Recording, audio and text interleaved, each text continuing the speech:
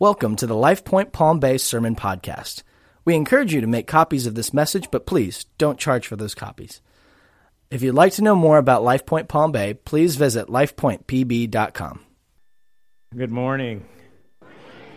As Pastor was sharing that story, I thought I hadn't heard the story, so I thought it was going to end with he came back and realized he left his microphone on while he was in the bathroom. Which is usually my greatest fear. If I get wired up, it's like, I got to stay in at that point. Don't go out. It is good to see all of you this morning. It is good to be here. As always, I'm grateful for the privilege and the opportunity to break the bread of life and share God's word today. Very special day. As was shared, this is going to be Patrick's last Sunday for a few years before he's able to be back, unless he's able to come back to visit. And so we're excited for what God's going to do in their lives. We're praying for them. We know that he is willing to be used of God, not just in the army or the military, but also in service to the Lord as well. And that's why we are so blessed to have him as part of our family. And we're grateful for that. And so he wore his dress blues today, so I wore my dress blues as well today. So at the conclusion of our time today, my daughter Autumn is going to come up and minister with me today, again, maybe for the last time in a while, and bless us with a song of worship at the end. And so I'm looking forward to that. So I will do what I'm supposed to do and move out of the way and make room for what God wants to do through her in ministry as well. And so if you don't mind, I'm going to preach as opposed to stand here and cry for the next half an hour, which is what I'm fighting right at this moment. So if anyone needs a Bible, if you'd raise your hands, the ushers will give you a Bible. As Pastor says often, I like for you to have the Word of God in your hands to be able to read for yourself. It's not my intention to mislead you, but I want you to be able to see it for yourself. Thank you, as they're doing that. Thank you again to the praise team, the musicians. What a beautiful job they do week in and week out. Oh my goodness. I was sharing with Nina that every time I get a chance to come and share with you here the songs that the Lord lays on their heart to do just fit wonderfully and or just minister to me in a way that I needed as I'm coming up to share the word. And so the song selection today was like walking in the Golden Corral. I like everything I see. And so I enjoyed every bit of it, and on that last one, I wanted to go back for seconds. So that was a wonderful blessing. Turn with us to the book of Exodus, chapter 17. My prayer today is to walk you through an Old Testament story, and in doing that, filter through the cross and wind up into next week when you might need what God is speaking to you today. All right? Exodus chapter 17.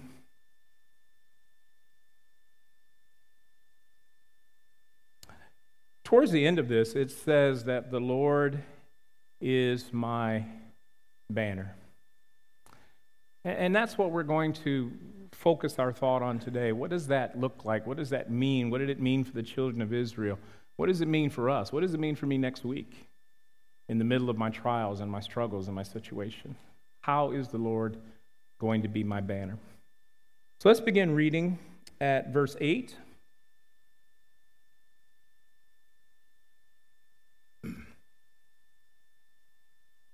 Then came Amalek and fought with Israel in Rephidim. And Moses said unto Joshua, Choose us out men, and go out, fight with Amalek. Tomorrow I will stand on the top of the hill with the rod of God in mine hand. So Joshua did as Moses had said to him, and fought with Amalek. And Moses and Aaron and Hur went up to the top of the hill. Verse 11, and it came to pass when Moses held up his hands that Israel prevailed, and when he let down his hands, Amalek prevailed. But Moses' hands were heavy, and they took a stone and put it under him, and he sat thereon. And Aaron and Hur stayed up his hands, the one on the one side and the other on the other side. And his hands were steady until the going down of the sun. And Joshua discomfited Amalek and his people with the edge of the sword. And the Lord said unto Moses, write this for a memorial in a book, and rehearse it in the ears of Joshua. For I will utterly put out the remembrance of Amalek from under heaven. And Moses built an altar and called the name of it Jehovah Nissi. For he said, because the Lord hath sworn that the Lord will have war with Amalek from generation to generation. Let's pray. Father, again, we just are grateful for this opportunity. But Lord, I'm about to stop and let you start. I simply want to open my mouth, and Lord, I pray that you would speak to your people. I ask that, Lord, because there might be words I don't utter, that you still need to speak to them. And so, Lord, I just pray that you would do what is needed in the hearts of your children today. Lord, I would pray that you would do what is needed to draw those to you that are not your children today, so that they may become your children today. And Lord, I just thank you. I thank you for your love and your grace and your mercy. And we pray this in Jesus' name. Amen. The Lord is my banner. That's what Jehovah Nissi translates to mean. The Lord is my banner.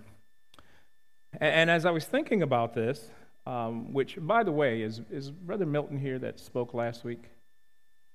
He's not here this week? Okay, good. I'm going to talk about him for a minute then. When you see him, you can tell him that I said, all right? I wanted to thank him for messing up my message this week. Not based on anything he said. He didn't steal all my scriptures or any of that sort of thing. He challenged me to open my hands and let God have whatever plan I was making. And I had been studying for the last 2 months and didn't know why God drew me to a certain passage of Scripture, and I'm studying it, and he's sending me to every book on my shelf that's got something to do with it, and I'm reading it, and I'm loading up and all this stuff. And then Pastor says, Brother James, could you speak for me on the 15th? And using my James logic, I put what God had me studying with the opportunity to speak, and I thought, that's got to be it. So I'm preparing this message, and I come in here last week, and he says I'm supposed to open my hands and let God have whatever I'm planning. And I did. And God said, well, that was for you.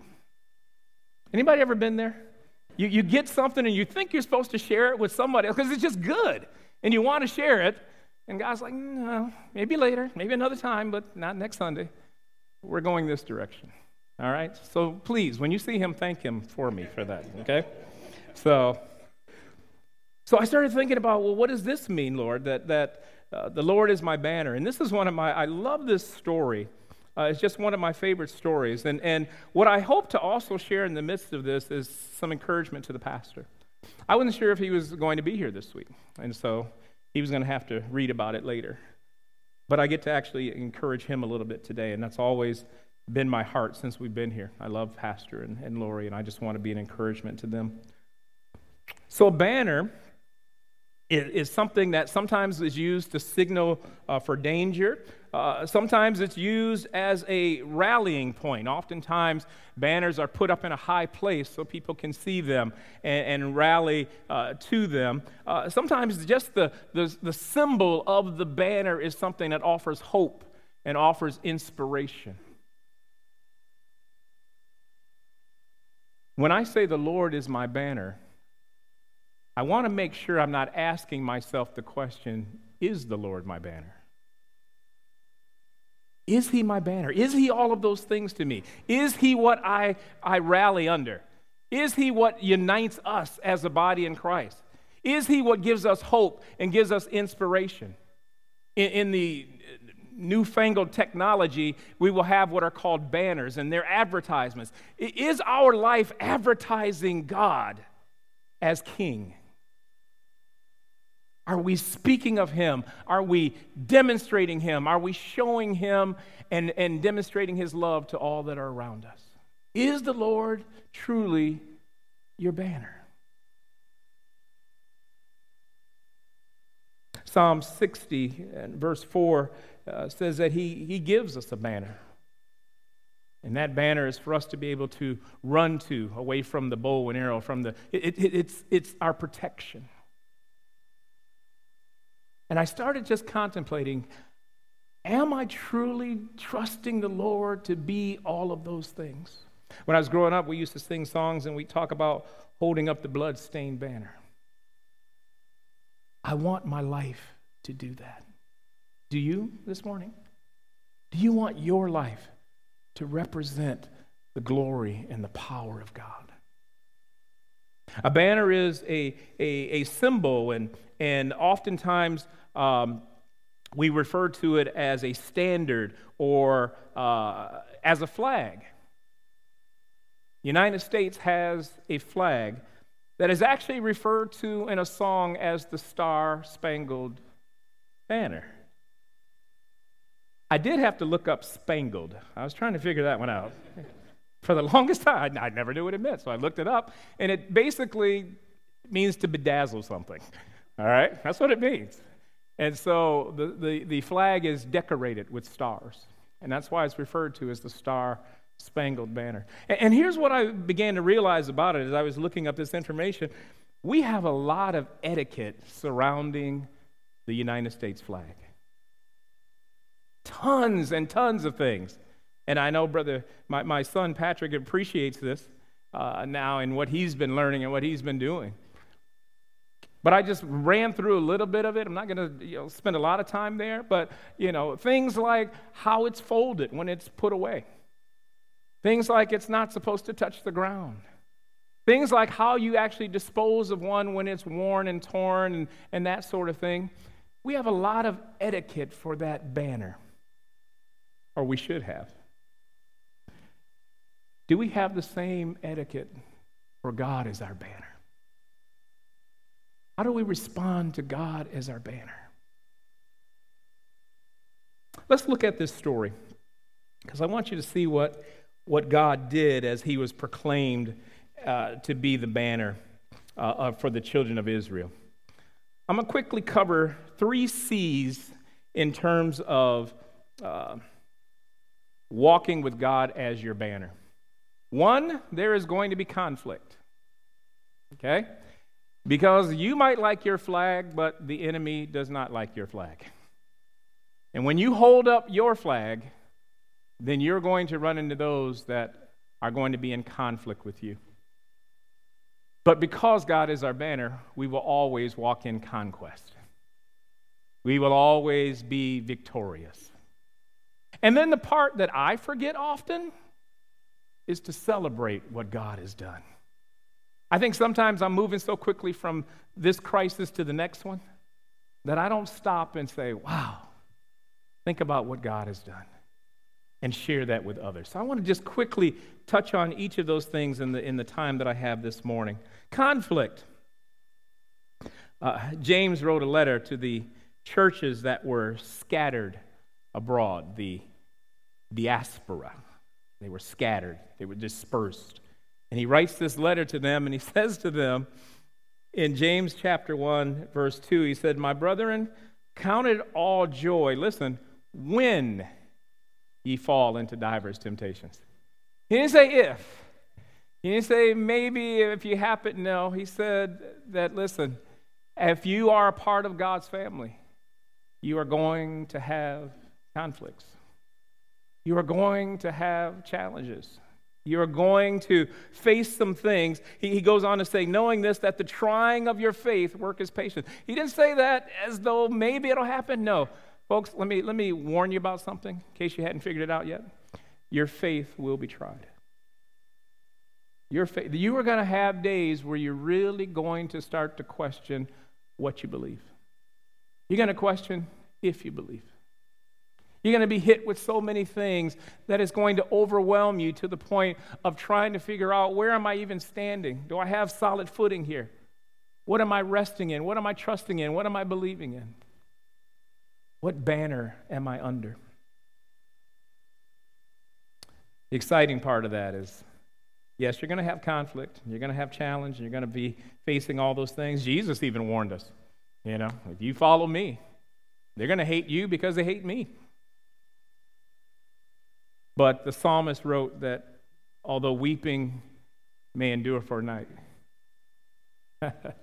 joy comes in the morning. So I'm holding out for the joy that comes in the morning. So here's what the passage says. Then came Amalek and fought with Israel in Rephidim. All right. Whether you know it or not, you have an Amalek. And whether you know it or not, there's going to be a place, a Rephidim, in which Amalek is going to show up, and he's going to try to disturb your life. He is going to attack.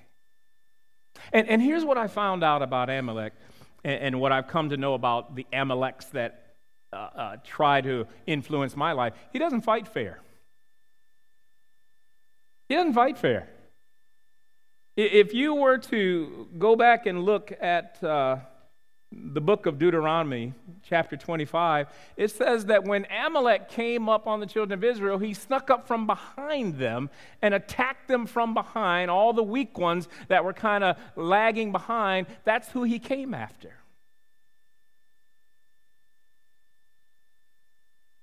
Can I tell you something? Amalek's going to attack your family. Amalek's going to use your family to attack you.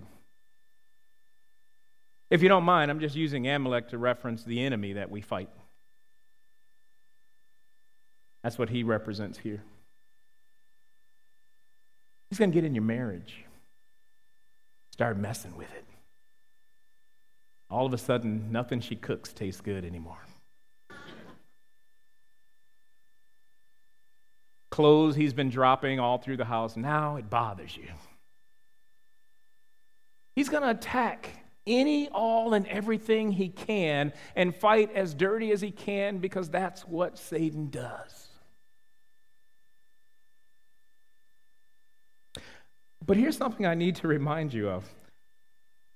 How did the children of Israel wind up in Rephidim in order for Amalek to even attack them? If you go back to the beginning of that chapter, 17, verse 1, it says, "And all the congregation of the children of Israel journeyed from the wilderness of Sin after their journeys, according to the commandment of the Lord, and pitched in Rephidim, and there was no water for the people to drink." You know how they wound up in Rephidim? God sent them to Rephidim. Oh, somebody needs to hear that this morning.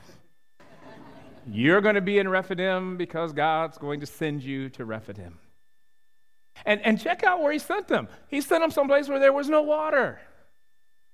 What kind of loving God would send me someplace where I don't have the provisions I need and there's an enemy waiting to attack me? A God that is your banner. A God who is your provider. A God who is your protection. A God who is everything you need him to be. Listen, folks, Matthew 4:1 says that then was Jesus led up of the Spirit into the wilderness, here's the purpose, to be tempted of the devil. The Spirit of God led Jesus into the wilderness directly into the line of fire. Now, we can't say the Father didn't love the Son. And we can't say that he doesn't love us when we wind up in our Rephidim, when we wind up fighting off our Amalek. They were there because God allowed them to be there. Does anyone in here believe that there's anything too big for God to handle? All right, then help me figure out how to stop acting like that. Help me figure out how to stop taking every situation, every crisis, every sickness, every financial stress, and making it bigger than God. Because that's what we do. If God is our banner, if I'm going to hold up the bloodstained banner, then I got to holding up believing that it means something, that it represents something, that I'm going to be okay. Did God promise I would like every encounter I have to go through? No. I'm kind of figuring the cross wasn't very much fun. But you know what? In order to have a resurrection, you have to have a crucifixion. You can't get to the other side by skipping around it. Jesus knew that and prayed and accepted the will of the Father. Lord, your will be done. So they get there. They're under attack. Now watch this. And Moses says unto Joshua, choose us out men and go out and fight with Amalek. And tomorrow I'm going to stand on the top of the hill with the rod of God in my hand. Joshua, you go down in the valley and fight. I'm going to go up on top of the hill. Hear this, church. Everybody has their part. And we don't all have the same part. If you're in the valley fighting, okay, don't let yourself get puffed up thinking that those up on the hill aren't doing anything. Because while Joshua was fighting a physical battle, Moses was fighting a spiritual one. Everyone has, the scripture describes us as a body, having many members, and each of our members having its own function, having our own part to play. Each of us has our own part. Remember the story of Nehemiah? When he was disheartened because of the wall of Jerusalem being in such disrepair. And he went to the king, and the king gave him the provisions, and he went and he gathered the people together. And if you read through the 3rd chapter of Nehemiah, it's neat because it says, and this person worked next to this person, and this person worked next to this person, and this person worked next to this person. And guess what? All of them did their part. I am sure that is all that the pastor ever wants to happen here at Life Point. Not for one person to do everything, but just for each of us called and carrying that banner does the part that's in front of us. And if I could just expand on Nehemiah's story, sometimes you're going to have to fight with a hammer in one hand and the sword in the other hand. Because the enemy's not going to let you just build the wall of God uncontested. He's not going to let you go about ministry with peace and joy and satisfaction. He's not going to let you sing songs of praise and not have to fight battles on your way home.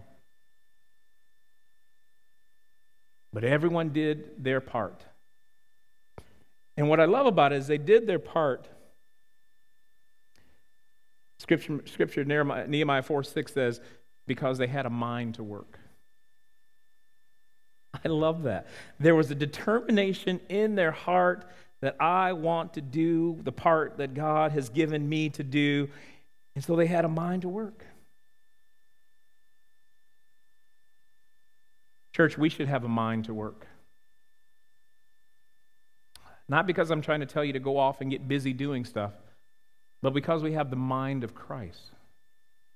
And because we have the mind of Christ, if we listen, God will let you know what the race is that's set before you. And all he's asking you is to run the race set before you.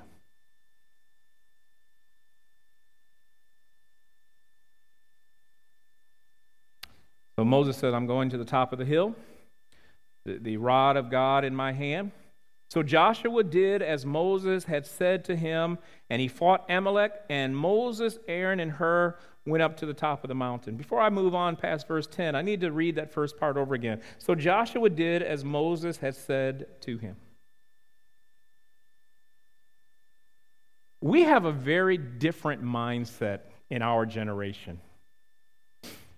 We will recognize someone as called of God, as the man of God, as anointed of God, but only if he asks me nicely will I do what he's wanting me to do. Go back a verse. Moses said to Joshua, go pick out some men and you go fight Amalek. The next verse says Joshua didn't hesitate to do that. Didn't question it. Didn't ask for an apology for being so abrupt and rude, just telling me what to do. But we really function in a different mindset here, and I'm preaching to myself here because here's what I want to do. Here's how I want to live. If I walk up to the pastor, and the pastor says, "Oh, James, could you go and grab that wastebasket over there? There's some stuff here. Could you pick up the trash?" I don't want him to have to beg me. I don't even want him to have to ask me. I want to be at the place where I believe that he's anointed of God. And if he speaks to me, I just want to respond with the respect and the everything that is due someone who loves the Lord and is following the Lord's leading. That's hard for us in our ego-driven society. Okay? We get like Naaman, and it's like, you want me to go wash where? In what? There's rivers back home that are much cleaner and much more sparkly than this. And the servant's like, well, you want to be healed or don't you want to be healed?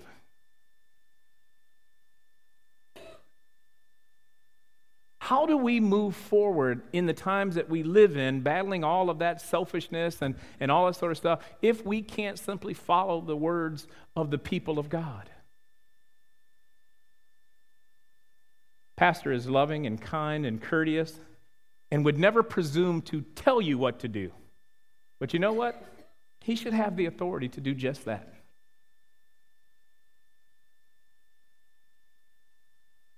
And we should be okay with that.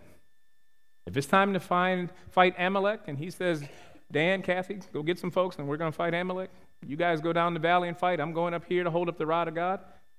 We should grab our stuff and go. We should grab our stuff and be ready. If God is our banner, we should know that he is going to protect us. He's going to watch over us. He sent his word through the man of God. We should be ready to respond to that. Now, that's ideal pastoring, which we may never see in our time. But don't you think the man of God is worthy of that? Of us at least thinking of him not just as an inspirational speaker or a cheerleader or a pep you up type coach. Shouldn't we see him as, wait a minute, he's the oracle of God. And if he's speaking what God is speaking through him. Line it up with Scripture, okay? Make sure he hasn't gone off the rails. But when he's speaking the word of God, we ought to be able to respond to it and know that God is speaking through him.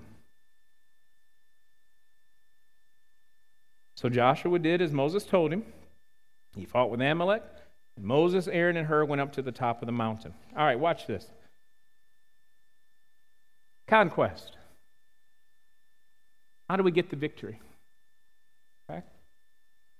I love the word conquest because it means that we didn't just win, but we subjugated and we took control of the situation. We regained territory. Okay? Some of us are happy to go home at the end of the day and just have survived the day. Anybody been there? God wants us to go through the day and be excited about the conquest, about the land that we gained, about the territory that we took back from the enemy. So here's how they got the conquest. They're up on the top of the hill.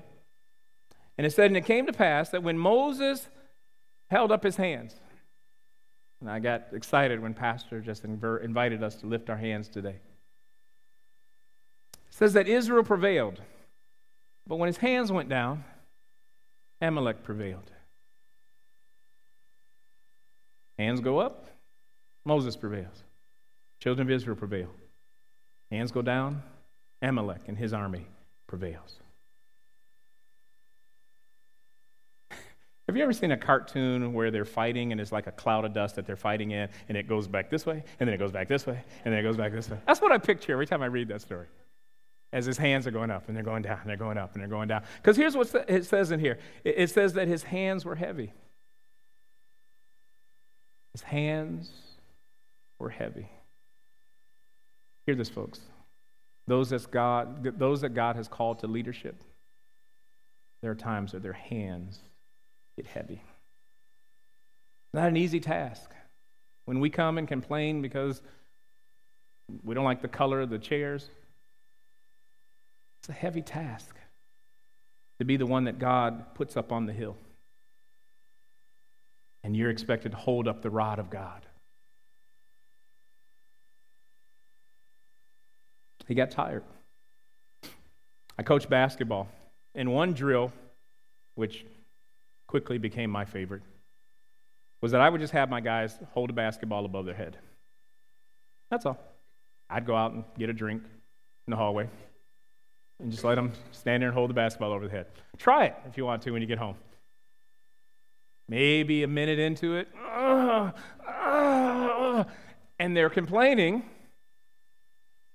because of how hard it is to do something as simple as that. Can you imagine holding up the rod of God as this battle is going on? Your arms would get heavy. They would get tired. That's difficult to do. But I love what happens here. And this is the part I really want to encourage Pastor with today, and all of you as well.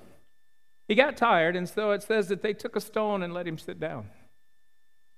Okay?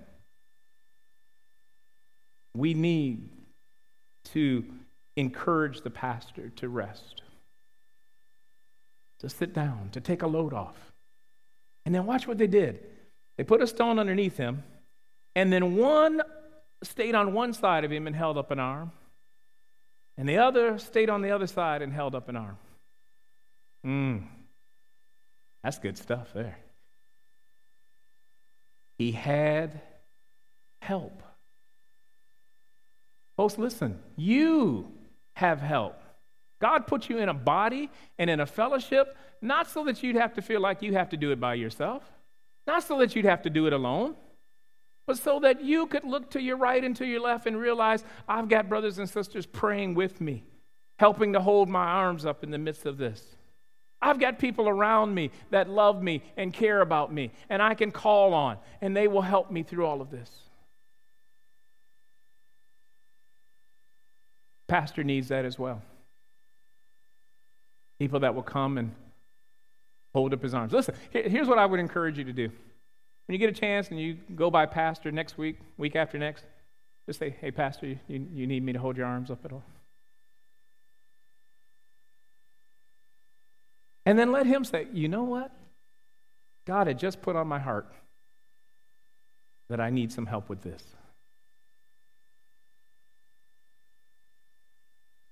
Are you willing to hold up the arms of those around you? Not just family, not just friends. Scripture challenges us that we're supposed to love our enemies.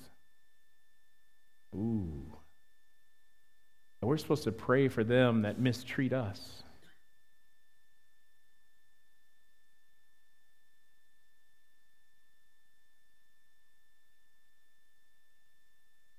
Joshua kept fighting as Aaron and Hur held up Moses' hands. And they said he held him up till the sun went down and his hands remained steady. Now watch this. Joshua discomfited Amalek and his people with the edge of the sword. I love that word, discomfited. It means not only that he defeated them in battle, but that he frustrated their plans and embarrassed them in the process. Here's what God wants to do. He wants to frustrate the plans of the enemy in your life. Anybody tired of the enemy frustrating you? I want you to understand that God wants to frustrate him through you.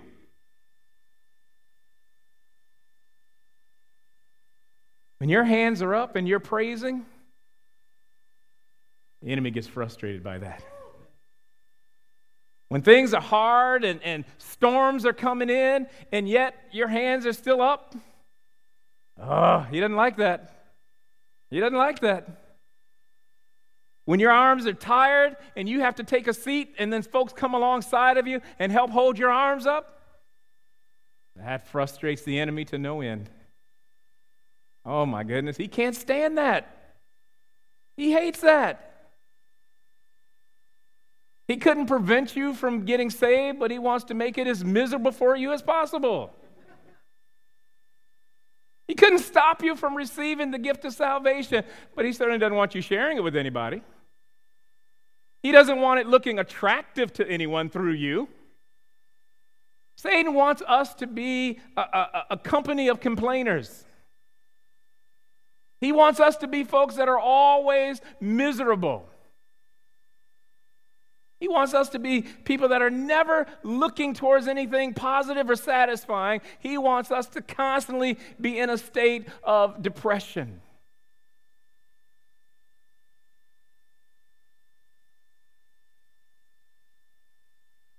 When your hands go up,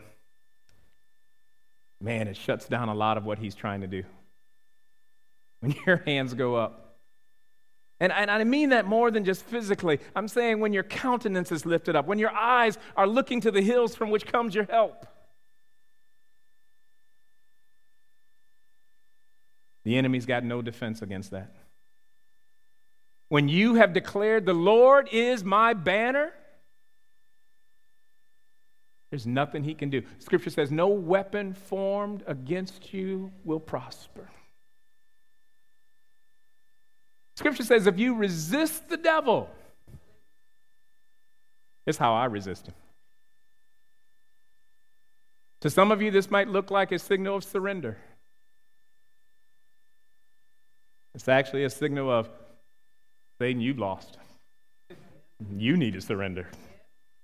I'm just warning you. You might want to think about it. Because when I resist him, Scripture says he will flee from me. I don't need any incantation or magic potion to get rid of Satan. I just need to resist him by the power of the Holy Spirit. And the Scripture says he'll flee from me. He doesn't have a choice. It's not an option. You know why he's hanging out at your house? Because you're not resisting him. Take back his door key. Okay? At some point you gave him a key and he just comes in whenever he feels like it. Listen, change the locks. Change them. And when you resist him, he has to flee from you. Let me move on. This is getting good. I need to keep going. Romans 8:37 says, nay, in all these things we are more than conquerors through him that loved us. How many of you believe Scripture? How many of you believe that Scripture? That we are more than conquerors through him that loved us. We are more than conquerors. Listen, I've been walking this earth for a little while now, and it's amazing how even now God still keeps opening my eyes to the fact that we are more than conquerors in him. And I started looking at all the times I've been down and dejected over struggles and situations and things like that. And I'm really trying to pray through my fear now. Even when I get nervous and I get agitated and I get worried that something's not going to, I'm trying to just pray right through it and say, Lord, I just trust you for it. Because we are more than conquerors. I'm just believing him that the victory is meant to be ours. Because he loves us so. Let me get to that last C. Because this is the part I struggle with. The conflict, I like a good fight. I got no problem with a good fight. The conquest, I enjoy that. When God comes through and gives me the victory, I enjoy it. It's how to celebrate. And sometimes I forget to do. Philippians says that I should rejoice in the Lord always, and again I say rejoice. And he goes on to say in that same passage, to let the peace of God which passes all understanding keep my heart and my mind through Christ Jesus. And then finally, brethren, whatsoever things are true, things are honest, just, pure, lovely, things that are of good report, if there be any virtue or any praise, think on these things. Keep replaying the struggle. My mind wants to keep going back to the fight. My mind wants to anticipate the next fight. How many of you are worrying about the next problem before you finish the problem you're on? Come on, somebody. You're worried about the next one. This one ain't even over yet. You haven't even, closed the door on this one, and you're already worrying about the next one. Watch this. Verse 14. And the Lord said unto Moses, write this for a memorial in a book and rehearse it in the ears of Joshua, for I will utterly put out the remembrance of Amalek from under heaven. Here's the part I don't want you to miss in that. And this is where we struggle in our celebration. I got a chance to get here early this morning because my daughter's going to be coming in just a moment, and the band's going to be helping her as we close. And they were in here, and they were singing and preparing and getting ready for what they were then going to offer for ministry when everyone else gathered together. We call that rehearsing. They were here rehearsing, okay? Not a performance, but they were making sure they knew the words and knew the notes because they wanted to be able to express to you everything God was pouring into them. Folks, when we get a victory, we need to rehearse it in someone else's ear. How will your children know what God can do for them if you don't tell them what God has done for you? We need to rehearse it. We need to rehearse it over and over and over. Look at the other thing he asked him to do. He said, write it down. Write it as a memorial in a book. Why would I write it down? So I and anyone else can go back and read it anytime we need to. Why do you think he wrote this down? So I can go back and read it anytime I want to. And as I read it over and over and over, the Holy Spirit is rehearsing it in my ear. So when that next storm comes, I can go, oh, Jesus walked on water during the last storm. I can't wait to see what he's going to do with this one. It gets rehearsed in my spirit. Listen, when it gets rehearsed in your spirit, the fear goes away. I need you to hear that this morning. A team practices so that when the game comes, they know what to do. If we rehearse in private in our prayer closet, in our time of devotion and meditation in the Word of God, if we rehearse with the Holy Spirit speaking to us the things of God, then when those conflicts and those challenges come, I'm ready for them. I'm not afraid. Why would I be afraid? I got nothing to be afraid of. The Lord is great and powerful and mighty. If the Lord is on my side, what should I be afraid of? Whom shall I fear? It just irritates me how tricky Satan can be. Because I can know that, and I can have rehearsed that, and then still here comes that fear. Here comes that worry. He hits me with short-term memory loss or long-term memory loss. I don't know which it is, but I quickly forget what God has already done as I'm fearful of if he'll come through this time. Rehearse it. Rehearse it in your own ear. Rehearse it in your children's ear. Rehearse it in the ear of anyone that will listen. My wife and I were reading a psalm the other day, and it says that we need to look back and think about all the things that God has already done. As I'm going into this next thing, I need to go back and rehearse and think about, look at all the things that God's already done. And we did that. We sat and we started thinking about things that our children have come through. When it was so dark that it looked like they weren't going to make it through. One of my sons that lives in Texas, He wouldn't mind me telling you this because he wrote about it in a Christian rap song that he sings. He went through a season of depression and was cutting himself.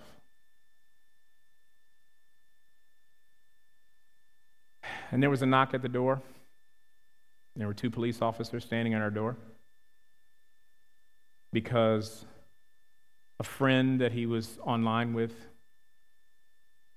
knew that that was what he was doing at that moment. And so they called the police and they showed up. He's upstairs. We're getting dinner ready. We didn't know he was up there doing that to himself.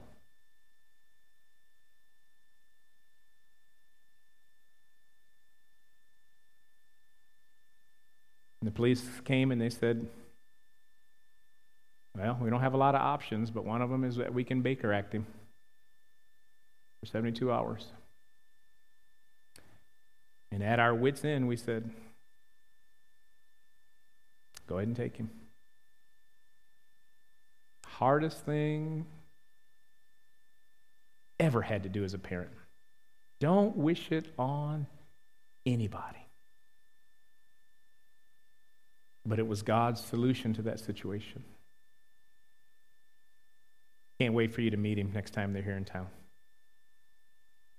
He's alive in Christ. He's thriving. He has a beautiful wife. They have a child coming in October. They're buying a house. He's teaching language arts.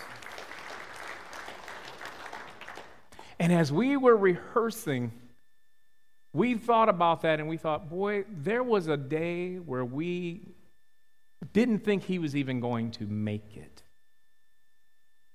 It looked that dark. But see what the Lord has done. And here's what that did. That rehearsed it in my spirit so that when the next problem came, I could look back at that and go, look at what God's capable of doing. God spared his life. God transformed his life. God turned his life completely around.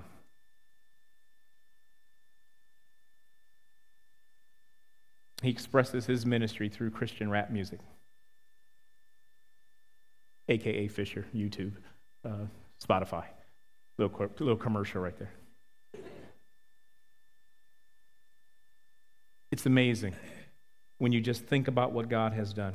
Now here's how Moses did it. He built an altar, verse 15, and called it Jehovah Nissi, which means God is my banner. God is my banner. And you know what? That became a place that anytime anyone would come there and they would find out what the name of it was, they would remember the story of what God did for the children of Israel when it came to Amalek. I like that about a lot of what happened in the Old Testament, is they would build a monument, they'd build a wall, they'd put up something to be that reminder for generations to come of what God did. Let me close with this. As God was Israel's banner and gave them the victory, 1 Corinthians 15:57 says, but thanks be to God who gives us the victory. How? Through our Lord Jesus Christ. He is our banner. In the same way that God the Father was the banner to the children of Israel, Jesus is our banner. Let me close with this story real quick here, because I was thinking about God had led the children of Israel, and they came to a place, and as the children of Israel do, they were murmuring and grumbling and complaining and stuff like that. And so God decided, all right, enough of this. And he allowed these fiery snakes to go amongst the congregation and biting and killing people and stuff like that. And so now they're crying out, to Moses and help us do something, ask God to spare us and stuff like that. And so God instructed Moses to make a serpent, put it on a staff of iron, brass, I don't remember what the material was, and he said to hold it up. And he said that anyone that looked upon it would be spared, would be saved, because they were looking on that staff being lifted up, that standard or that banner being lifted up. Jesus goes on to say later that in the same way that Moses held up that staff, he said, I will be lifted up. And in John he said, and if I be lifted up from the earth, I will draw all men unto me. Jesus allowed himself to be lifted up and nailed to the cross so that he could be our banner that's lifted high, that we can rally under, that will be our protection, that will be our help in times of trouble.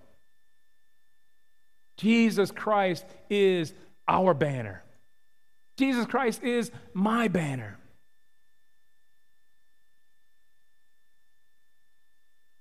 Is he your banner? Well, what do I need to do to make him my banner? You need to believe. You need to put your faith and trust in Jesus Christ. You need to surrender your life. You need to surrender your agenda. You need to surrender everything that you have to him. And then he becomes your banner. And then you get to celebrate as God will bring you through every situation. Even when they're hard, you can still celebrate. Remember in Luke, the lady that lost the coin? What'd she do when she found it? Celebrated. Remember the person that had 100 sheep and one was lost? So he left the 99 to go get the one in that same chapter? What did he do when he found the one? Celebrated. Remember the father who had the two sons, and one of the sons took all that was due him and went away and riotous living. And then he came back. When the father saw him come back, what did he do? Celebrated. You know what heaven wants to do if you come to Christ today? Celebrate. You know what this church family wants to do if you come to Christ today? Celebrate. Folks, don't leave out the celebration. Don't leave out the joy of the Lord being your strength. But to do that, his will needs to be done. Not mine. His will. I need to lay it all down and trust him with it.